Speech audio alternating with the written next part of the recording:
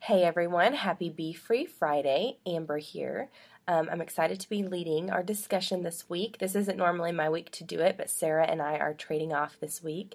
It turned out really good that I'm doing it this week though, because I also was able to lead our podcast on Monday about being righteous. So I'm going to take the opportunity for our Be Free Friday today to dive a little bit deeper into what it means to be righteous. If you listen to the podcast, if you didn't listen to it, go and listen to it because not like I'm awesome or anything like that, but it was a really powerful episode for me personally in learning about righteousness and getting a new grasp on what that word means. But I think it would be for you too. So go listen to it if you haven't already listened to it. If you did listen to it, then you know that one of the things we learned about righteousness this week is that righteousness isn't only right living or living up to some moral code. Righteousness means right relationship. That was a new concept for me personally, and it's really shifted my thinking about what righteousness is and how it relates to my life. So if righteousness means right relationship, that means right relationship between not only us and other people, but us and God. I read or listened to a really interesting podcast this week. It's a sermon from a church called Woodland Hills Church, and the teaching pastor was Seth McCoy. Go check it out. I really love their sermons. They're really good. But he did a sermon about the Beatitudes, about Matthew 5:13 is the verse I'm going to be talking about. And it was talking about being the salt of the earth. So I'm going to read the verse for you. It's Matthew 5:13, and it says, "You are the salt of the earth, but if the salt loses its saltiness, how can it be made salty again? It is no longer good for anything except to be thrown out and trampled underfoot."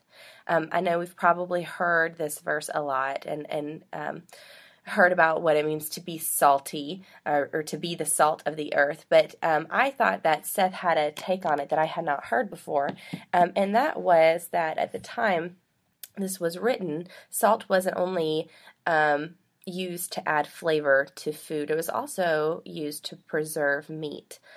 And if that is being compared to what our lives are supposed to do, that means that being the salt of the earth means a preservation of relationships and of people.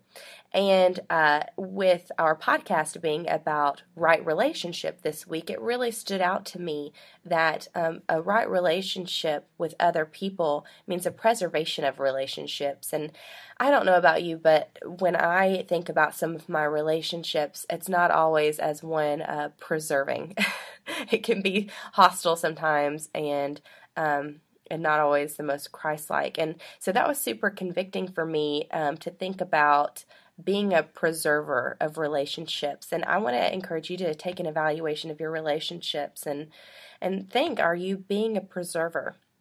Are you being a preserver of relationships? Now, this is all well and good to talk about in relationship to other people, but as you heard on our podcast on Monday, our relationship with other people is only as good as our relationship is with the Lord. I loved what C.S. Lewis had to say. He likened our relationships like a wheel, and we are the spokes on the wheel. And our relationship to the other spokes is only as accurate as our relationship is to the hub, which is a really beautiful illustration to me. So let's talk about the hub, which would be God. I think that a lot of times our relationship with God can get skewed and we can get out of line with Him because we forget who He is. It's like we kind of impose our own sinful nature onto God, and we think that He is unloving to us or is unjust or unkind. And it's not intentional, but it's really easy to start thinking about God in the ways that we think about ourselves or that we think about other people. And so in our Be Together community group this week, we simply started talking about who God is. I encouraged everyone to just post a reminder of who God is, not only in their life, but in the world.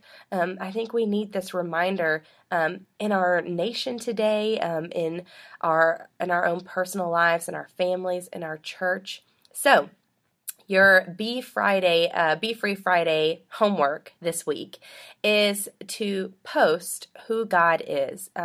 Use a scripture to go along with it. It's always best if we can relate what we're saying back to scripture. So post on Twitter or on Instagram, on Facebook, whatever, and use the hashtag GodIs. And let's encourage each other this week with a reminder of who God is. And let's start focusing on that, because once we get aligned there with who God is, who Christ is, that's when we're going to be aligned with one another. And we can really start being that salt of the earth and being preservers of relationships. I hope you guys have an awesome week. I love y'all, and we will talk to you soon. Bye.